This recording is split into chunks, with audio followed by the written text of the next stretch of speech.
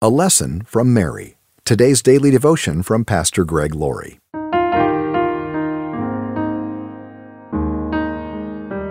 Our scripture reading today is from 1 Corinthians chapter 1, verse 27.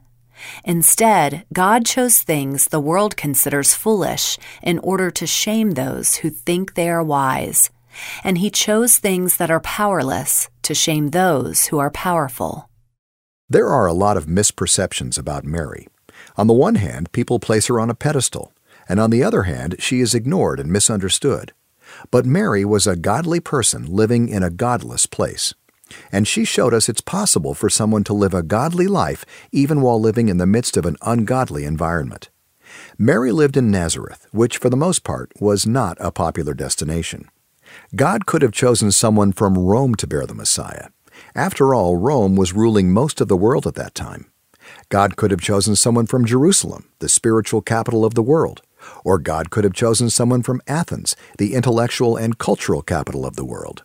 But God didn't choose someone from any of these places. Instead, He chose a young woman who was living in Nazareth.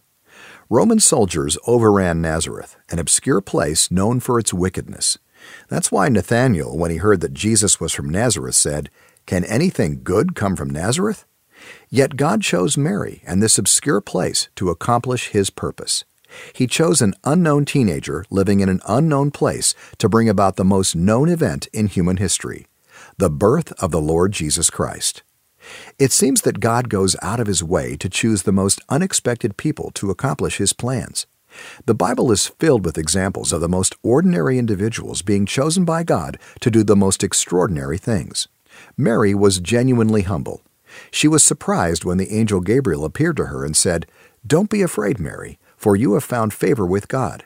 You will conceive and give birth to a son, and you will name him Jesus. He will be very great and will be called the Son of the Most High. The Lord God will give him the throne of his ancestor David." When we think of certain men and women of the Bible, we see them in their greatness because of what God did. But remember, when God called David, he was a shepherd boy whose father didn't even acknowledge him. Yet God instructed the prophet Samuel to anoint David as the next king of Israel.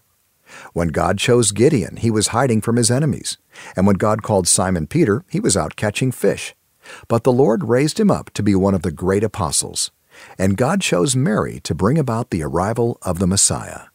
The Apostle Paul wrote, "Remember, dear brothers and sisters, that few of you were wise in the world's eyes, or powerful, or wealthy, when God called you. Instead, God chose things the world considers foolish in order to shame those who think they are wise. And He chose things that are powerless to shame those who are powerful." God can use ordinary people. He can use people like us.